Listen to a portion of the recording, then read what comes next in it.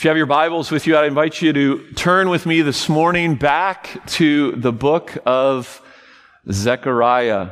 Zechariah chapter 9, we go from a month in Isaiah chapter 9 to now. We won't spend a month in Zechariah 9. We'll spend exactly 1 week, about 30 minutes in Zechariah 9. If you remember, those of you who've been here for a while and aren't visiting, we began a study of the book of Zechariah in the middle of last fall, and we've spent approximately 11 weeks in our study of this Old Testament prophecy. We've probably got about a half a dozen weeks more to go before we make our way through the entirety of this book. It's been a while since we've been here. I kind of had to, blow off the dust, shake off the cobwebs in terms of my own thinking, having spent time in Isaiah's world, in Isaiah chapter 9. Now I had to kind of reacclimate myself back into Zechariah's world, and so I assume that you need the same. So let me remind you of where we are when we come to Zechariah chapter 9. We are in ancient Israel, and we are in the 6th century BC. The 6th century BC. So this is several hundred years before Jesus has come to earth. A remnant has returned from the land of exile to begin to rebuild God's city, the city of David, the city of Jerusalem, and at the center of it, the temple of God, the dwelling place of Yahweh. And so the prophet Zechariah is sent among this remnant to speak on Yahweh's behalf to his covenant people.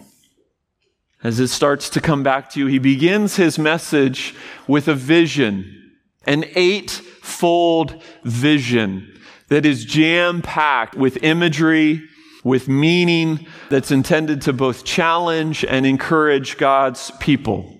This was essentially chapters 1 through 6 of the book of Zechariah and part 1 of the book.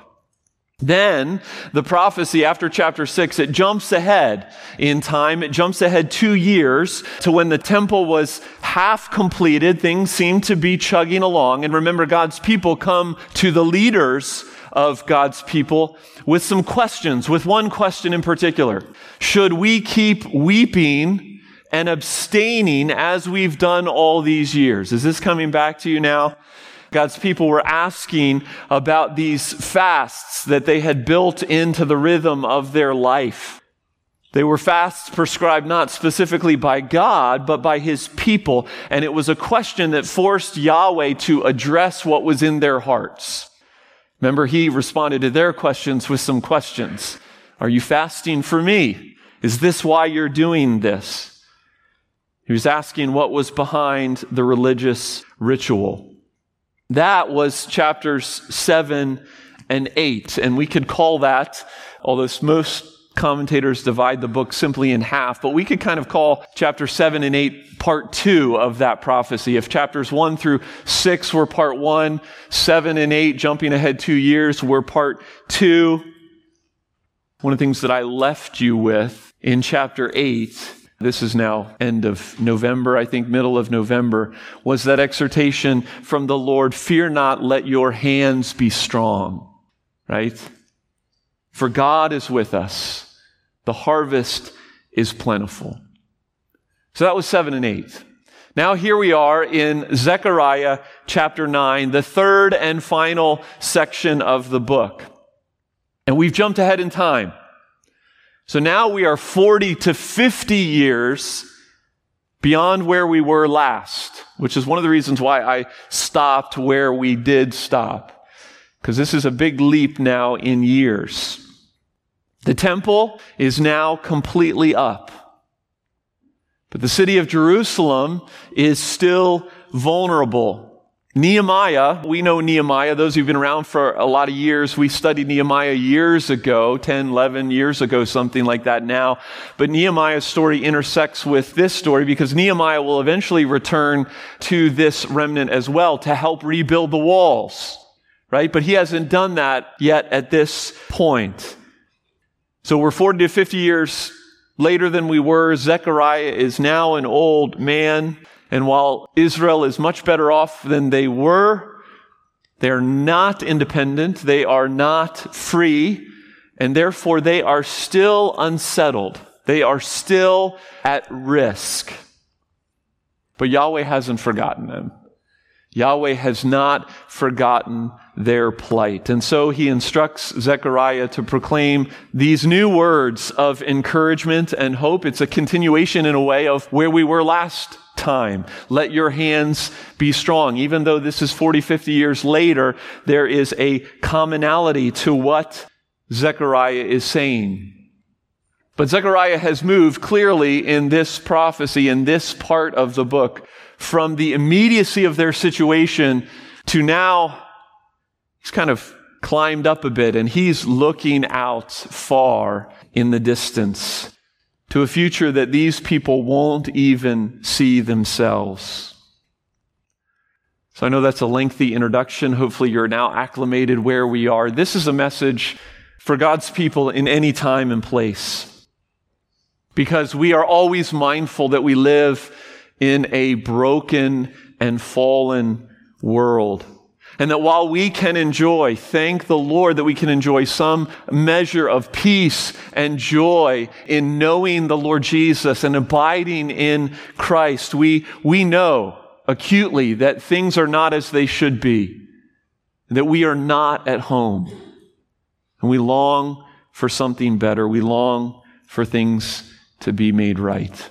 And so let's listen to what Zechariah says to his people, what the Holy Spirit says to us this morning. Zechariah chapter 9, verses 1 through 17. If you're able, please stand for the reading of God's word. Zechariah chapter 9, verses 1 through 17. The oracle of the word of the Lord is against the land of Hadrach, and Damascus is its resting place.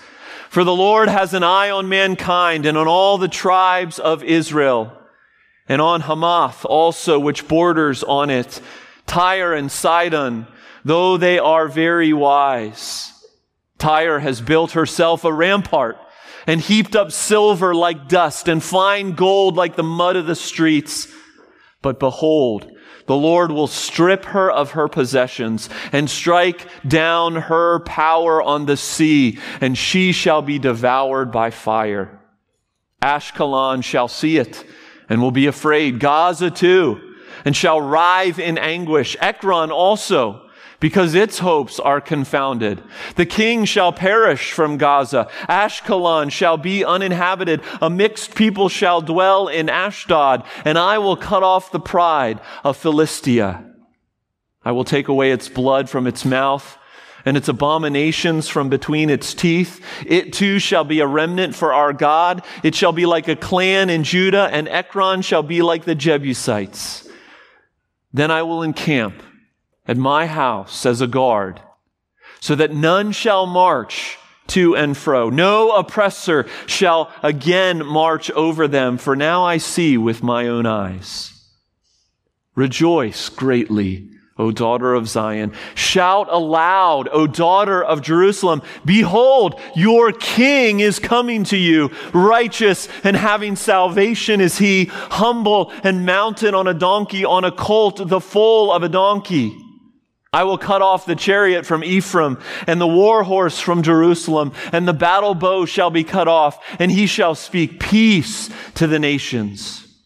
His rule shall be from sea to sea, and from the river to the ends of the earth. As for you also, because of the blood of my covenant with you, I will set your prisoners free from the waterless pit. Return to your stronghold, O prisoners of hope. Today I declare that I will restore to you double. For I have bent Judah as my bow. I have made Ephraim its arrow. I will stir up your sons, O Zion, against your sons, O Greece, and wield you like a warrior's sword. Then the Lord will appear over them, and his arrow will go forth like lightning. The Lord God will sound the trumpet and will march forth in the whirlwinds of the south. The Lord of hosts will protect them, and they shall devour and tread down the sling stones. And they shall drink and roar as if drunk with wine, and be full like a bowl, drenched like the corners of the altar. On that day, the Lord their God will save them as the flock of his people. For like the jewels of a crown, they shall shine on his land. For how great is his goodness and how great his beauty. Grain shall make the young men flourish, and new wine the young women. Amen. This is the word of the Lord. Thanks be to God. Amen. Go ahead and be seated. As you know, words these days don't seem to mean a whole lot. Language can be shifty. Definitions can be shifty, as are at times some of the promises that are made with them.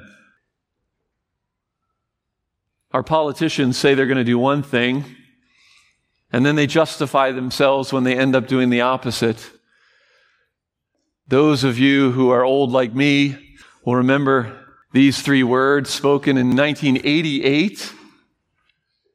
No new taxes. No new taxes. Spoken by George H.W. Bush as a campaign pledge as he sought to become president, which he did. Campaign promise that he could not keep. It's a scary thing when you can't trust those who are in power. When you can't trust what they say. It's a vulnerability that means that we just live in this ever-present state of anxiety.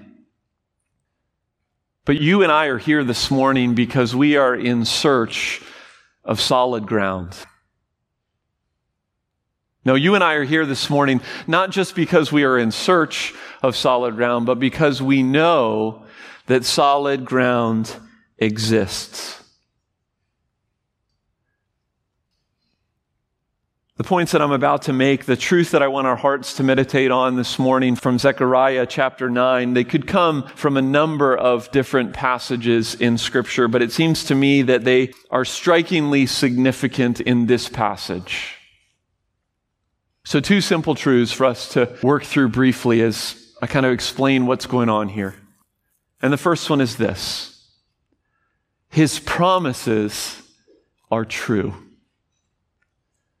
Make sure you put an exclamation point at the end. His promises are true. We've moved in this prophecy from confusing images to essentially, in Zechariah 9 here, what seems to be like a geography lesson. It's a litany of names and places that according to verse 1 in our passage, the Lord God is against.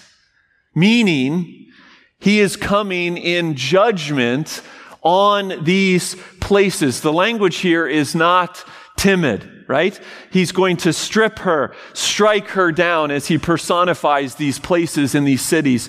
He's going to devour her. And the result of this will be fear and anguish and the feeling and the sense and the reality of being cut off. Why? Why is Yahweh after these places? Well, because these are the nations, these are the cities who have been hostile to Yahweh and His people. These are the peoples that have been content to live in rebellion to their Creator, to chase idols after their own making. Places like Tyre, who's listed there. Tyre was a prominent commercial port in the ancient world. In the 6th century, it was known for its wealth. It was known for its materialism. It was known for its arrogance as an impenetrable naval port. We'll get back to Tyre.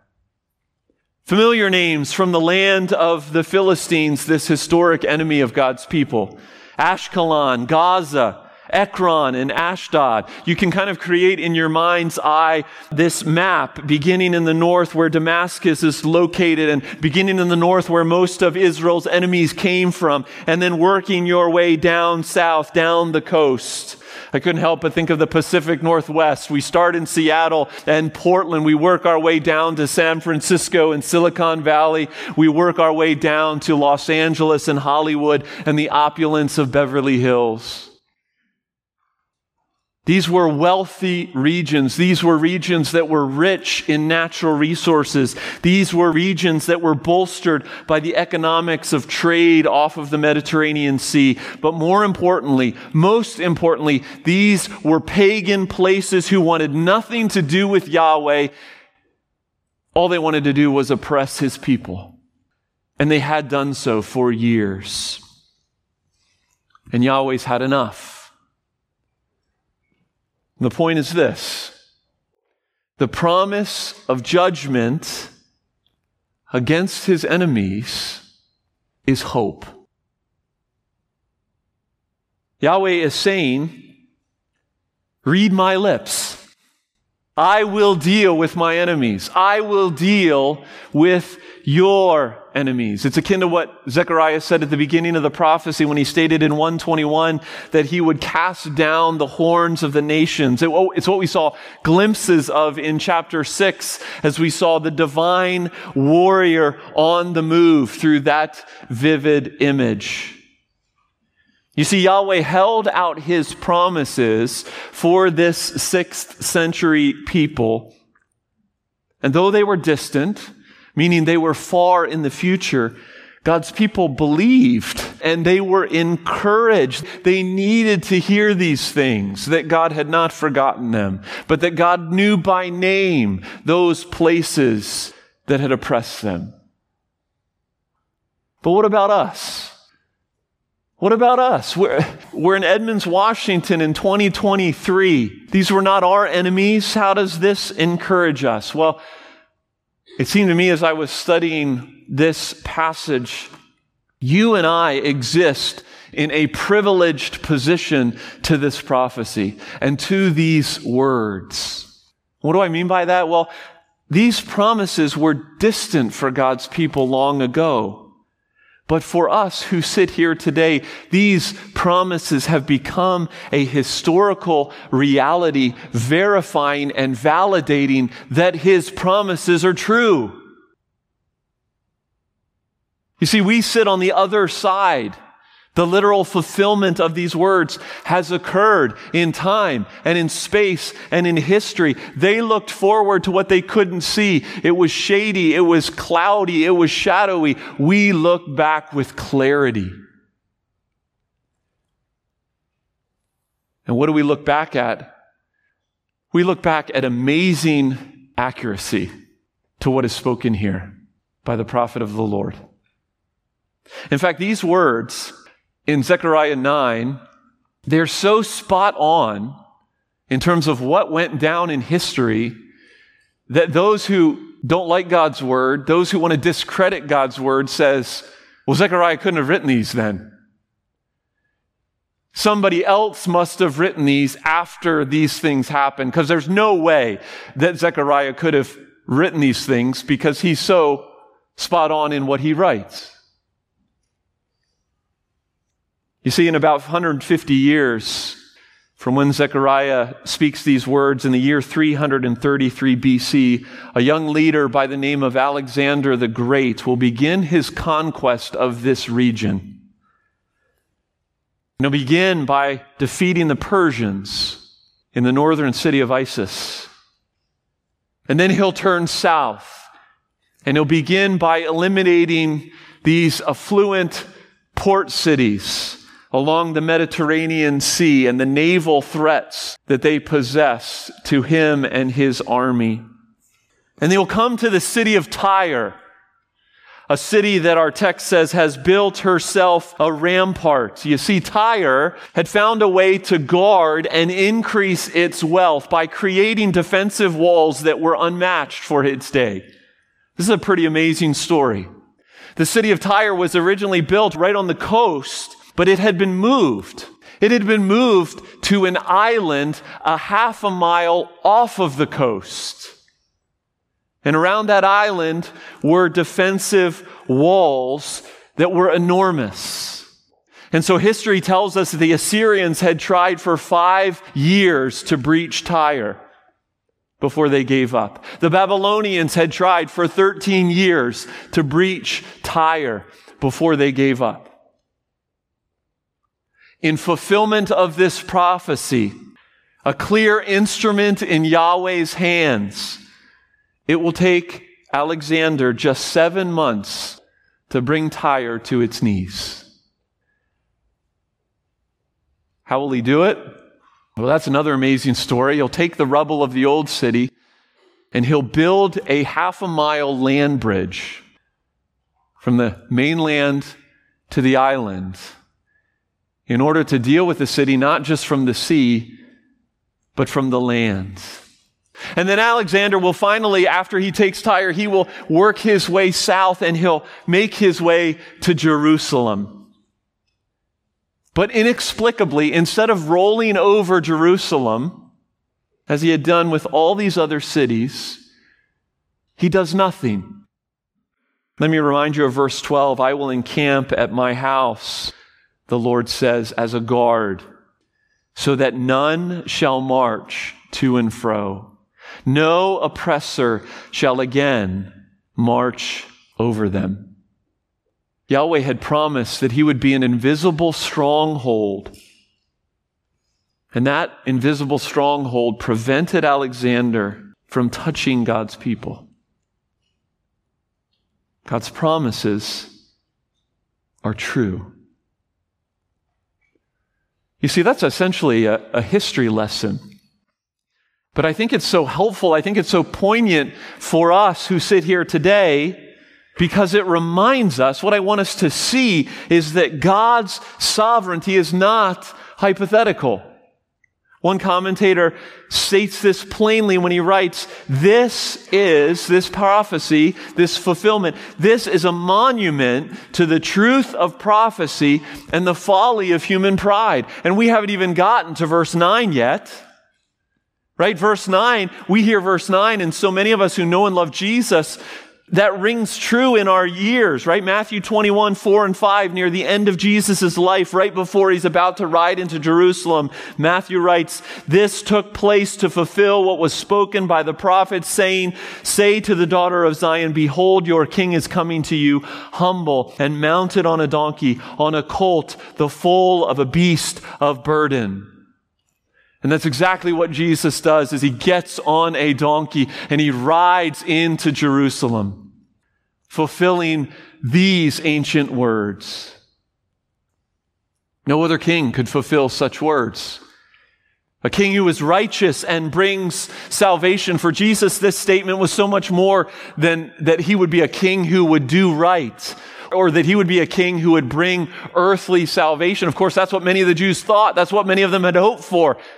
That this Messiah would take the tyranny off of their backs, but Jesus came to do so much more. Jesus is the King who is righteous. Jesus is the King who is perfect, who is holy, and that perfection is bound up in the salvation that he brings, not merely from temporary foes, but from sin, from ourselves, from our eternal damnation and darkness.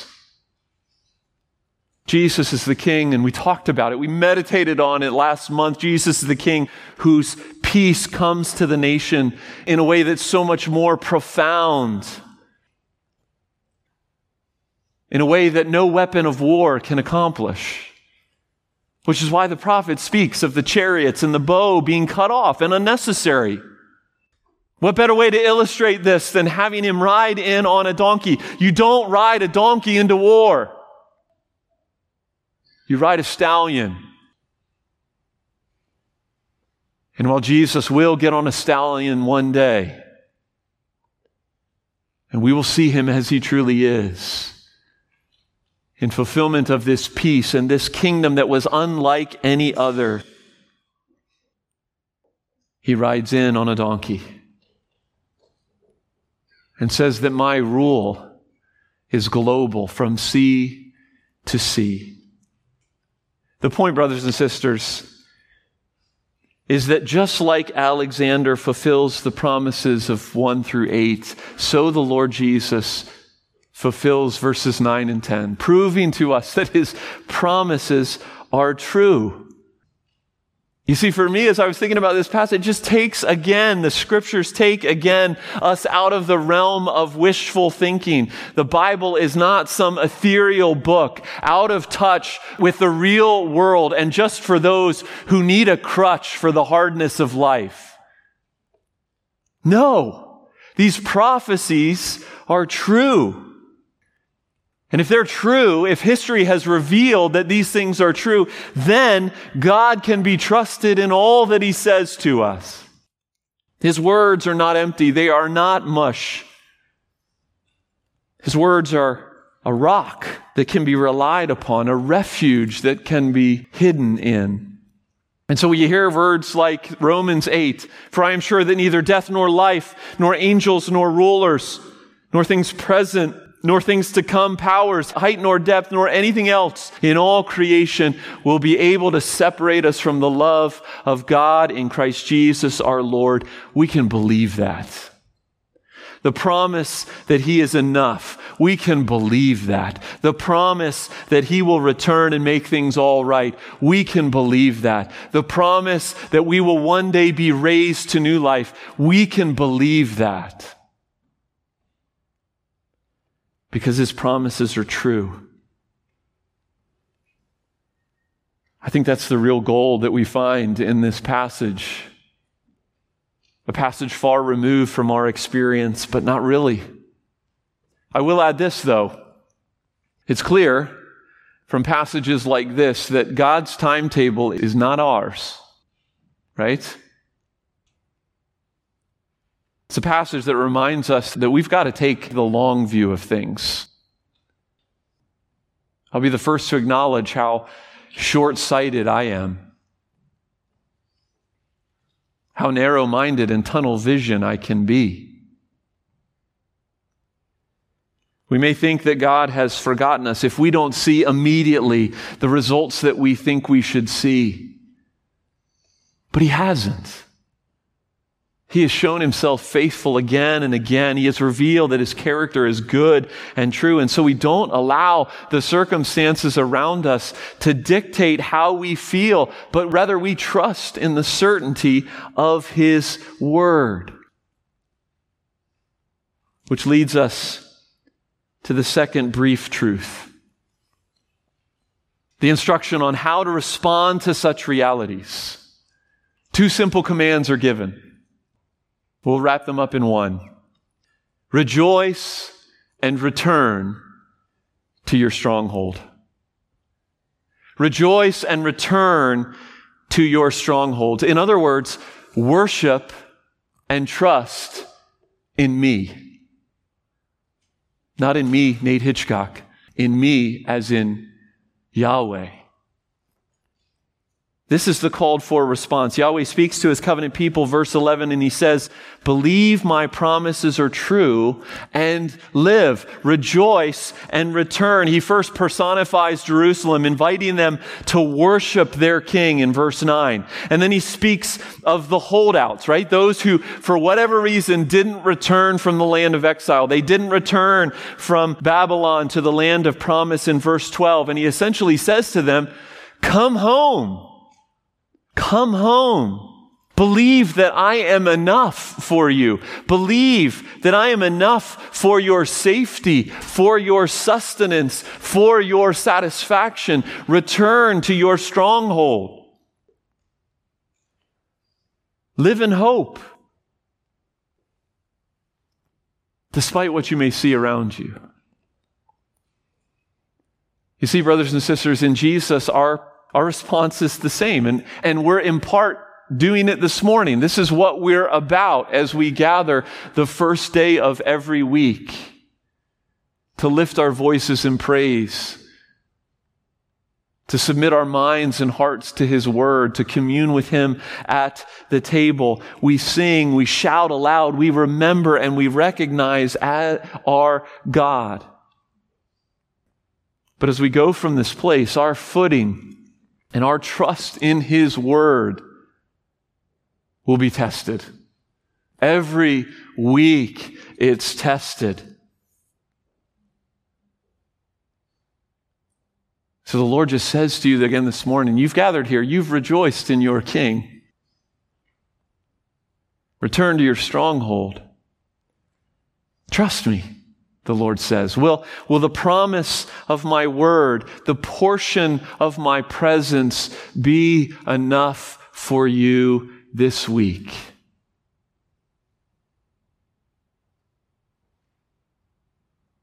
Or will you believe the lies of the world? Will you believe the lies of your own heart and flesh?